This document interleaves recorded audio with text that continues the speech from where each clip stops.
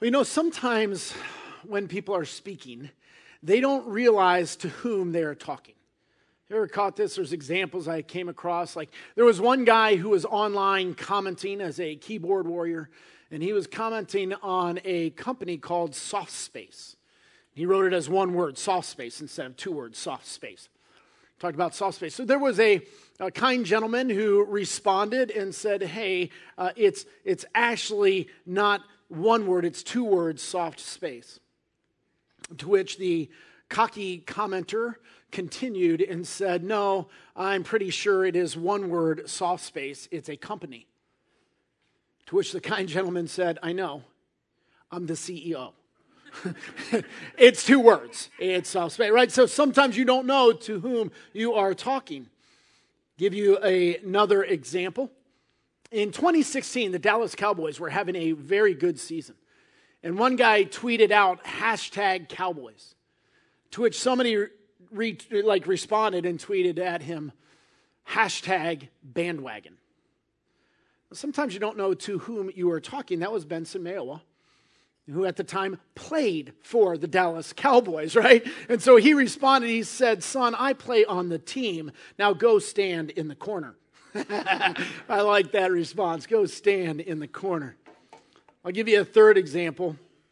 There was a time when some Sadducees tried to debate Jesus on the resurrection.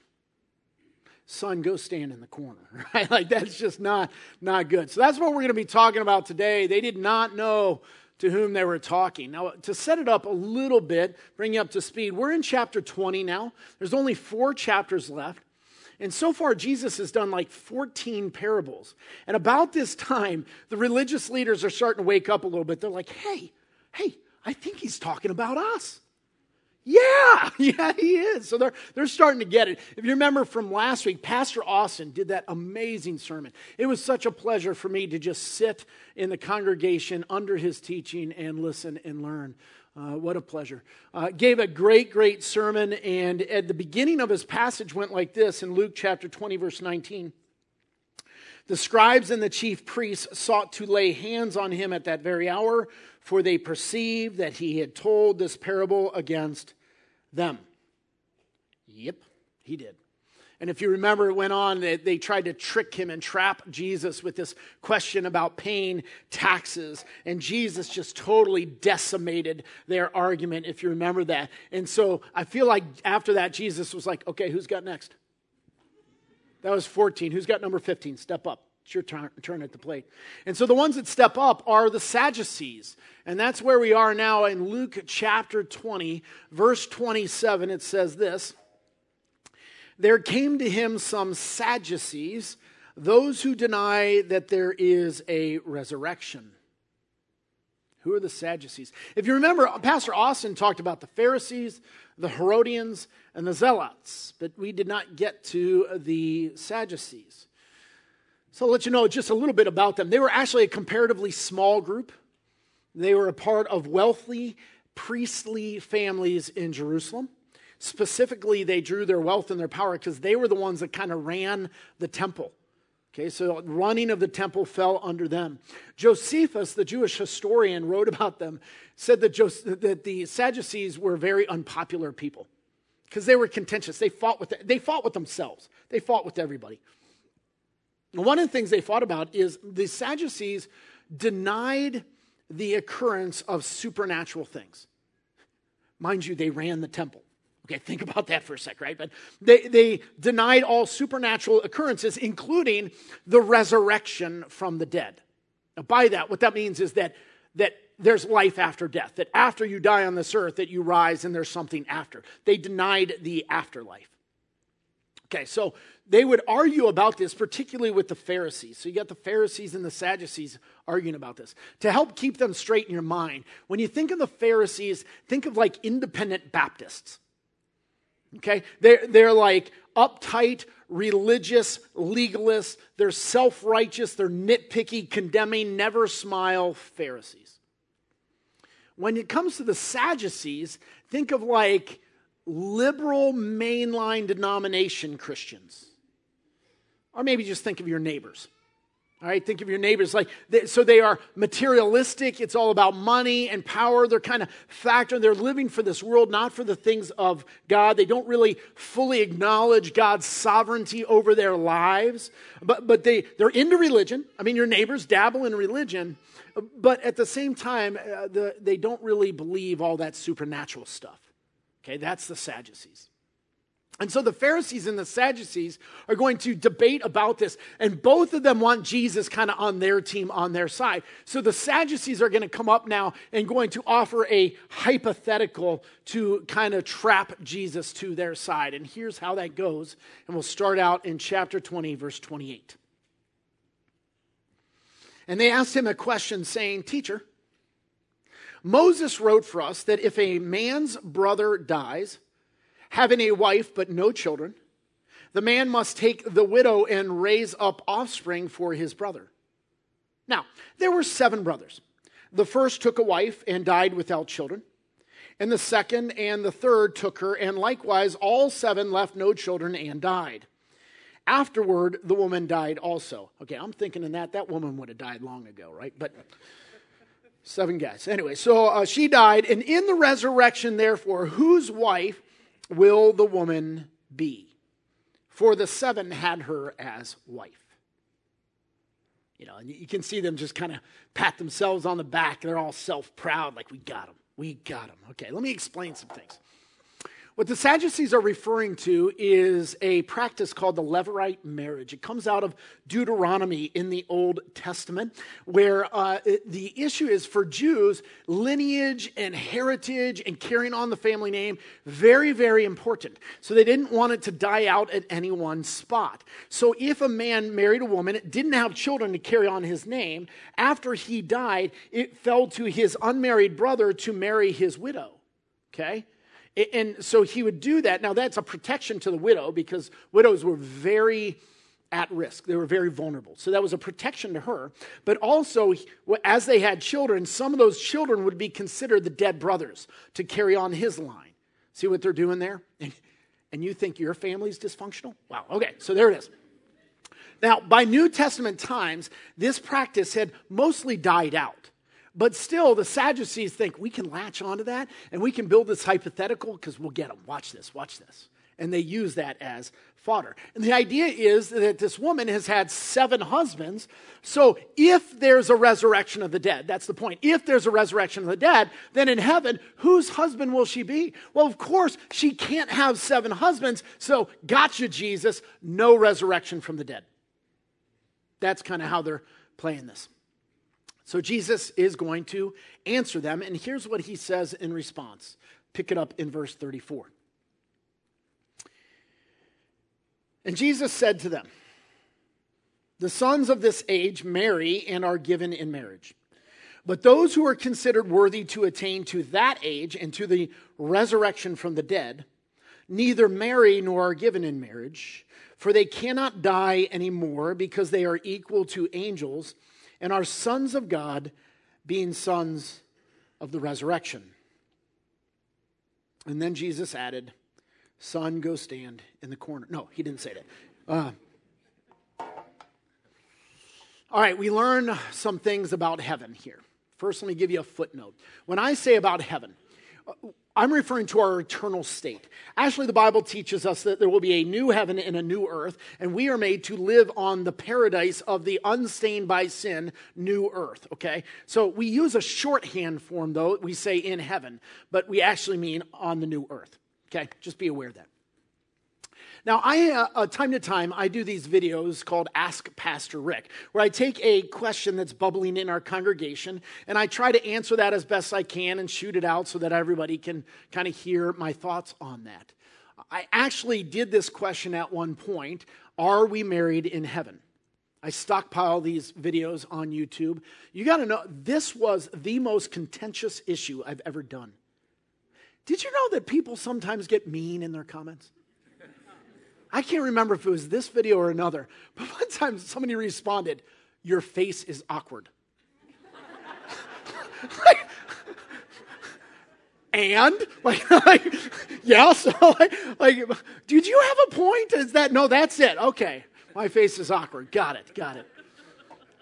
Now, on this video I did about the fact that we're not married in heaven, one guy responded, he said, no, that's not what Jesus said.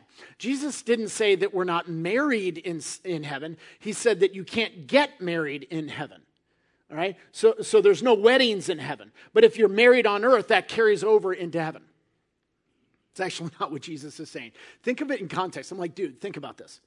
So what Jesus is saying is he's saying, don't worry, my dear Sadducees. This woman who has been married 7 times already, it's no problem. She can't get married an 8th time. How did that help anything? Like that didn't solve. I'm like, I think Jesus is a tad sharper than that. His point is clearly that we are like angels in heaven. Not that we become angels, they're a separate creation. But we're like angels in 2 things. One, that we are immortal, and also that we are not married. Angels are not married. So that's Jesus' point. We are not married in heaven. Now, as I say that, I realize I'm speaking to a bunch of married people who probably have different reactions. Some of you are very sad when you hear that. You think, man, that'll be hard not to be married to my spouse. And some of you are like, thank God. Because at some point, the crazy train has to stop. Right? Like I'm committed to the covenant, but this can't go on for all eternity, right? So thank God. I understand. We are no longer married in our eternal state. And that's for a couple reasons. Like marriage is intended for our time here on earth for a couple different reasons. Number one, marriage is given for our survival. That we need each other to survive. That's one reason it was given. And when we're in our eternal state, our survival is no longer under threat. Secondly, marriage is given for our sanctification. Not for our satisfaction, but for our sanctification. And God uses that to... You have no idea how much God has used Shannon to point out how much Rick has to grow. Right? So sanctification is in light of marriage. And when we get to heaven, my sanctification is finished. Okay? Now, also, marriage is for procreation. That God, as we are in this fallen, broken world, death is a reality. And if there were not procreation, humanity would have ended a long time ago. So God gave us marriage for procreation. But when we get to heaven, there's no longer any birth, there's no longer any death. And so we don't need procreation, we don't need marriage. And then, of course, the other issue that Jesus is getting at is the hypothetical trap that the Sadducees brought up. What about people who've been married multiple times? Some of you have relatives like that, right? Anyway, but we also have people in this room who've not been married 7 times, as in this example, but we have people in this room who've been married multiple times, like maybe a widow whose husband died, and then afterwards she got remarried. Who's her husband in heaven? Uh-oh. We have widowers, divorcees, whatever. You've got this, right? So if we are married in heaven, the Sadducees have a good point. We've got a problem. And the problem isn't that there's no resurrection. The problem is answered in that there is no marriage in heaven. No, it's not that we don't remember and recognize each other. When we're in heaven, I'm going to recognize my wife. I'm going to know who she is. I'm going to remember fondly our partnership on earth that God called us into in that covenant of marriage. See, when we're in heaven, we're not disembodied souls. We're not like floating on clouds playing harps. That's not biblical theology. We're made as human beings to live on the earth. We'll be on the new earth in paradise with no fall, no stain of sin. But on that, we're made to be in relationship and communication, and we dialogue. And so I am quite sure that when I see Shannon, we will remember our time on earth, and she will be special to me. I'll have a fond affection for that sister in Christ for all eternity. You can think of it this way. Who will be your pastor in heaven? Most of you have probably had several pastors throughout your life. Who's your pastor in heaven? Uh-oh. We going to fight? We going to arm wrestle for it? Like what? No, your pastor in heaven, his name's Jesus. You realize I have no job come eternity. I'm going to have to figure out what I'm going to do, right? Because what's happening is our current reality is being swallowed up by a much greater reality. And so I'm saying I probably won't be your pastor in heaven. And some of you are saying, thank God. At some point, the crazy train has to stop.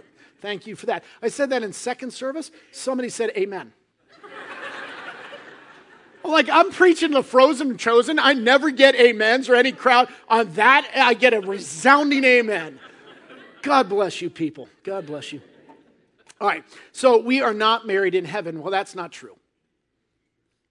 It's partially true. We're not married to each other in heaven. We are married to the Lord Jesus himself.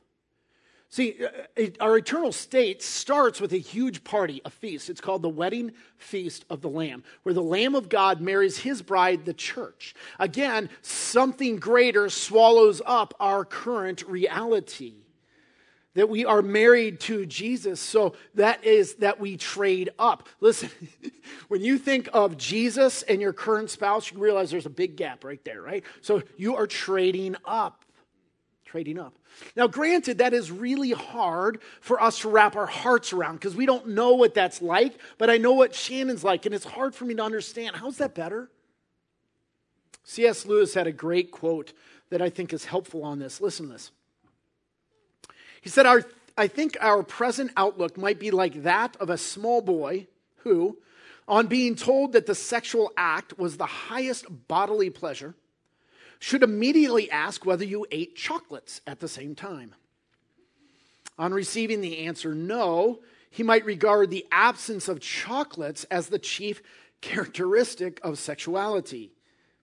In vain would you tell him that the reason why lovers in their raptures don't bother about chocolates is that they have something better to think of. The boy knows chocolate. He does not know the positive thing that excludes it. We are in the same position. We know the sexual life. We do not know, except in glimpses, the other thing which in heaven will leave no room for it. That's good, isn't it? Like, that's us. We just don't know. We can imagine we get glimpses, but we don't know. But you got to understand, when you trade your earthly spouse for a more full experience of the Lord Jesus himself, no one in that moment is saying, dang it. Shucks. Nobody's feeling ripped off in that moment. All right, so a couple applications just so far in this message. Number one, I want you to know Jesus is the joy of heaven. Jesus is the focus of heaven. Like he's in the spotlight, everything else is in the shadows. That's not fully accurate. Actually, Jesus is the light. He's the radiance of heaven. He's the glory of heaven. He is what our fulfillment, our satisfaction, our joy in heaven is Jesus. When I help some families with the grieving process, do funerals, sometimes there is some crummy thinking that the focus and joy of heaven is that we reunite with each other. And that's captured in this picture right here. And this is what a lot of people think heaven will be like, that we get there and we run to people. Now, I fully believe that we will reunite in heaven with those who are believers in Christ, who have departed before us, and there will be a reunion. Yep, I believe that. But you have to know, this is not the first moment in heaven. Let me show you the first moment in heaven. It looks like this. You see, Jesus is the joy of heaven. Jesus is the focus of heaven. He is our satisfaction. The glory of heaven is uniting with Jesus, not with other people. Though we'll do that too, all right? So Jesus is the joy of heaven. Now, a second application. Single folks, let me speak to you for a moment. If you've heard what I've said so far, why in the world would you ever feel like a second-class citizen? Why? Granted, Jesus at some point might call you to marriage. And until that point, or if he never does, I want you to hear clearly, you are not a broken toy. You are not less than. You are actually an overachiever. You're not behind, you're ahead. You got there before us. You see that? Single folks, take courage. Take courage. And then thirdly, and perhaps obviously, Jesus clearly dismantled their trap. He blew it up. He said, son, go stand in the corner. But as we continue with our passage, we also have to realize that Jesus, so far all he's done is play defense. He just they made a shot and he just blocked it, okay? But then he's going to take the ball, dribble down, and he's going to slam dunk it. He's going to say something affirmative, something positive to prove the resurrection. And that's where we continue our passage in verse 37. Jesus continues speaking here. He says, "But that the dead are raised, even Moses showed in the passage about the bush, where he calls the Lord the God of Abraham and the God of Isaac and the God of Jacob. Now he is not the God of the dead, but of the living, for all live to him." Then some of the scribes answered, "Teacher, you have spoken well." For they no longer dared to ask him any question. In Matthew's recording of this, the scribes said, "Boom, roasted." Matthew's account, they said, "Mic drop." No, neither was that true. They didn't have microphones back then, right? So I made that up. But you get the point. It's like, hey, do not debate with Jesus. You're going to catch a theme.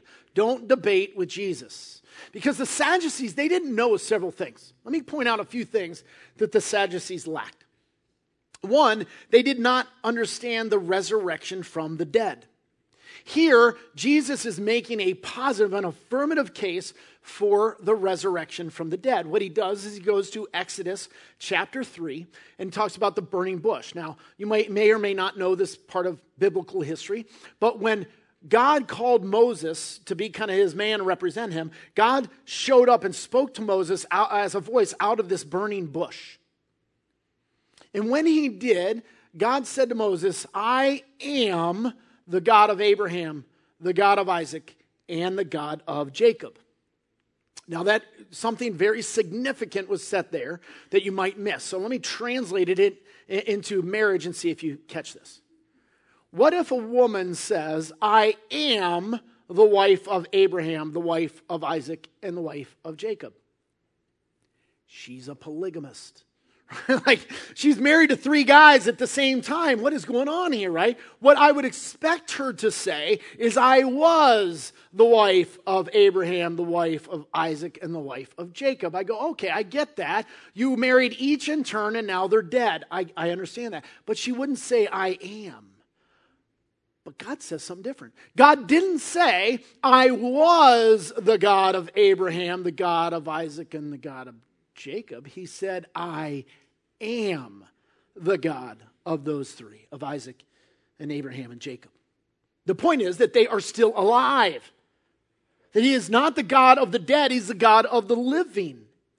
Right? So they are still alive. Now realize though, in the series of 3, Abraham was the first, and then Isaac, and then Jacob was the most contemporary to the burning bush thing. But he had died from earth 200 years or more prior to the burning bush. He'd been dead a long time. But God is saying he ain't dead. There's a resurrection that they are alive to him. Now, the Sadducees do not know about the resurrection, but it's true. In fact, it's the whole plan. Jesus came to die and to rise. It's his entire exit strategy. It's exactly what he came to accomplish for us, that we would experience resurrection. It's all about that. In fact, Jesus has already several times predicted his resurrection. Therefore, if there is no resurrection from the dead, you understand Jesus is a fake. He's a liar, he's a phony, and he can be safely ignored. Unless he's telling the truth, if he's the king of resurrection. And it's got to be that way, because if he's a phony, we have no hope. We've got nothing. 1 Corinthians 15 talks about that, where Paul speaks about the fact that if there is no resurrection, then we as Christians, we're idiots. It's my translation, but we're idiots. Because we banked our whole life on this stuff that is garbage. And what we ought to do is just go eat and drink, for tomorrow we die. Let's go party. Because this is it, folks. Unless there is a resurrection. And therefore, we're not to be pitied. Actually, what he says in there, that if there is no resurrection, we are of all men most to be pitied. We shouldn't be pitied. The resurrection is true. You see, this is a fallen, broken, messy, crappy world. And what the Sadducees want to say to you is, and then you die. Game over. And what Jesus is saying, I'm a game changer. This changes everything. This changes everything. He's the King of resurrection. Now, the second thing that the Sadducees don't know, they don't know about the resurrection, and then secondly, they don't know the Scripture. In fact, in Matthew's account, you realize is that different gospel writers, everything they write is true, but they don't write everything, right? So Matthew caught a phrase that Luke decided not to include. Matthew said this, that Jesus said to them, you are wrong because you neither know the Scriptures nor the power of God. Why would Jesus tell them they don't know the Scriptures? They're Sadducees. They run the temple. What's that about? Well, from what we understand, it seems like the Sadducees might have only accepted the first 5 books of the Bible as Scripture, canonical, that it was part of God's revelation. The first 5 books are the Pentateuch, the books of Moses, Genesis, Exodus, Leviticus, Numbers, Deuteronomy. They only accepted those as the actual Scriptures of God. Notice when they spoke, they said, did not Moses say? And they cite Deuteronomy. See, they're staying in their wheelhouse right there. This might explain why the Sadducees didn't believe in the resurrection of the dead. Because in those 5 books, the resurrection of the dead is only mentioned implicitly, not explicitly. Maybe why. It also explains why Jesus chose the passage of the burning bush. You understand, like if you're going to prove the resurrection of the dead from the Old Testament, go with something like Daniel 12, verse 2. I mean, there's much better passages. Why go to the burning bush? After all, Jesus accepted all those 39 books of the Old Testament as the Word of God. He would commonly quote from Psalms and major prophets, minor prophets. Why go to that passage about the burning bush out of Exodus chapter 3, verse 6? Well, he's meeting them on their own turf. They only believe those 5 are authoritative, so Jesus makes a point out of their own scriptures to prove the resurrection of the dead. There's a few things that we can do with that, some applications. Number 1, don't debate with Jesus. If you have not written that down yet, please. Right? Don't debate with Jesus. Number 2, realize this. Jesus has a very, very high view of the Scriptures. One of the ideas that gets batted around sometimes is that the Scriptures, it's not every word that God, like the words aren't important.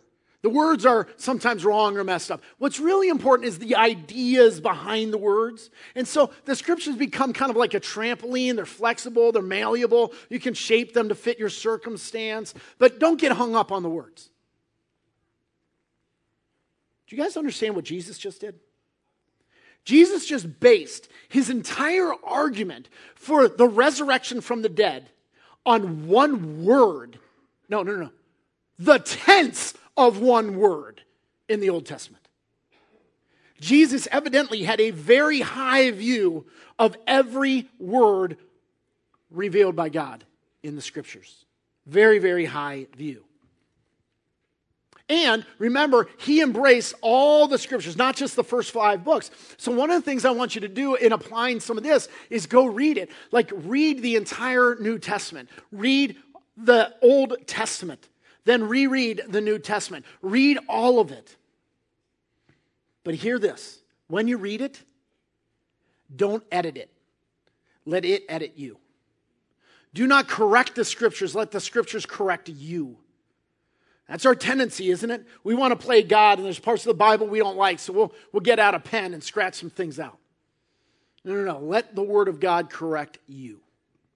Right? The Sadducees, they didn't know the Scriptures. Jesus did. Let's be like him. All right.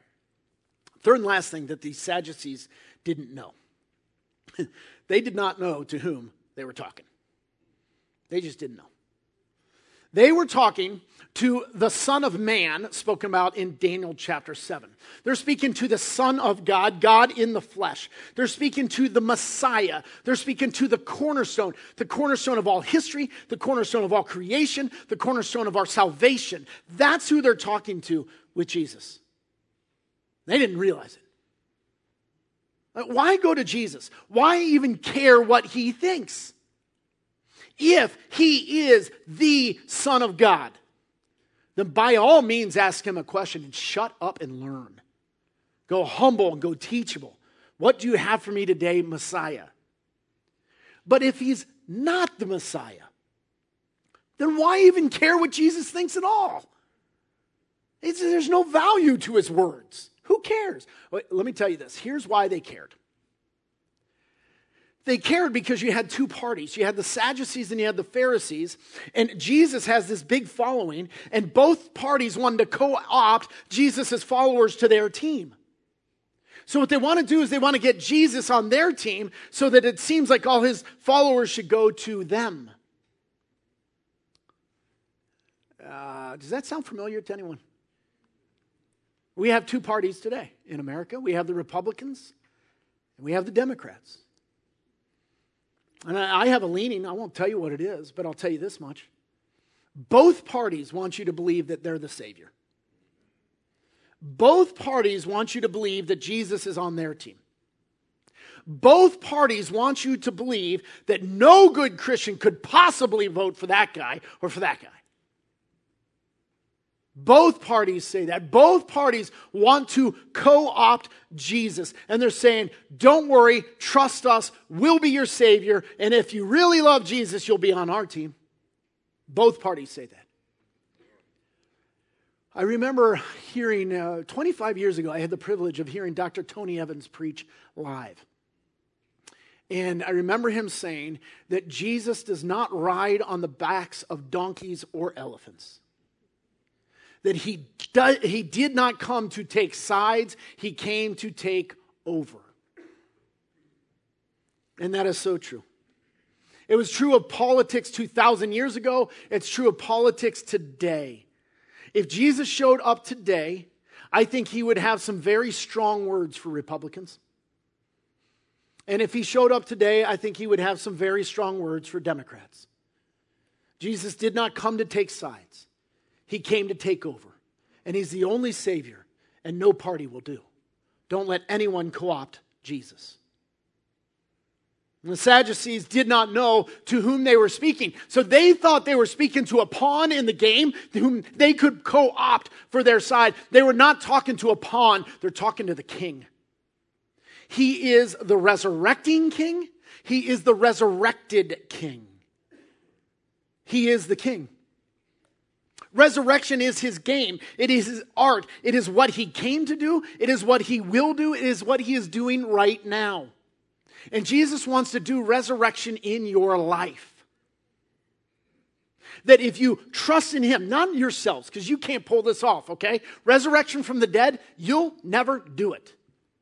But if you trust in what he did through his cross and resurrection, he will apply that to your life so that when you die, you experience resurrection from the dead. That's later. It's coming. It's going to be awesome. But don't miss this. He's the resurrecting king now. He wants to apply his resurrection to your life to raise you up out of the dust now. To bring death out of life now. To bring beauty out of ashes now. To bring healing out of brokenness now. If you will let him, he will resurrect your life. You say, well, Pastor Rick, you don't understand how messy my life is. You don't understand what I've done. You don't understand what I'm doing. You don't understand how broken I am. And I want to say to you, when it comes to Jesus, you don't understand to whom you're talking. He is the resurrected king. He's the resurrecting king. How dare we think that somehow my power to do sin is greater than his power to raise me up? He's way more powerful than any one of us. He's got this. And Jesus said he is not the God of the dead. He's the God of the living. He wants to raise you up. See, we get hung up on secondary issues. The issue ought to be who Jesus is. And instead, we're making no, you don't understand how messy I am. That's not the issue. The Sadducees, instead of bowing before Jesus, they want to get hung up on a secondary issue about which are the scriptures and the resurrection of the dead. And folks, we still do this today. We want to bring up secondary objections and issues and therefore keep Jesus at bay. So some will not like what the Bible says about homosexuality. And because of that secondary issue, therefore, I'm going to keep Jesus at arm's length, at distance. I'm going to put him in check. Some won't like what the Bible says about men and women and the differences. Some people don't like that the Bible acknowledges that there are men and women, right? And because of that secondary issue, I'm going to put Jesus in check. And this far he can come, but no farther in my life. And when we do that, what we're doing is we're saying, listen, Jesus, where are you leading us? Oh, okay, I like that. I'll walk with you for a little bit. Oh, you're leading there? No, I'm out. And when we play that game, realize this, Jesus is not your leader. Somebody's not your leader until they go in a direction you don't like and you keep following. Then they're your leader. Up until then, you're just going for a walk. You just happen to be walking in the same direction for a little bit. You see that? See, we can't get hung up on secondary issues. The question is this, do you know to whom you are talking? This is Jesus. Is Jesus your Lord? Is he your leader? Is he your God? Did he rise from the dead? Is he the resurrected king? Is he the resurrecting king? If so, then by all means, follow him, period. Whatever he says is true. Don't debate with Jesus. Just follow him. But if he's not the resurrected king, completely ignore him. 365 days a year. I want you to ignore Jesus if he's not the resurrected king. But if he is the resurrected king, 365 days a year, I want you to worship and follow him. He's the king. So here's what I want you to think through this week. I want you to think through what is some secondary issue in your life. Something that you've been debating Jesus. I don't like that your scriptures say this, and you're debating him on that issue.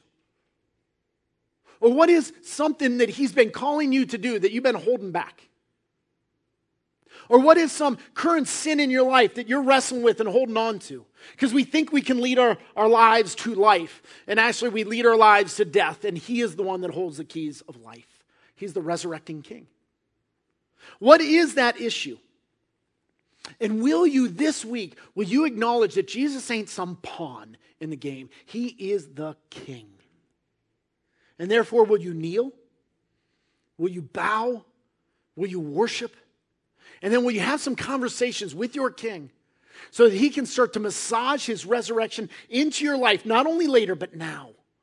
That he can start to bring beauty and life out of the death that we've made of this place.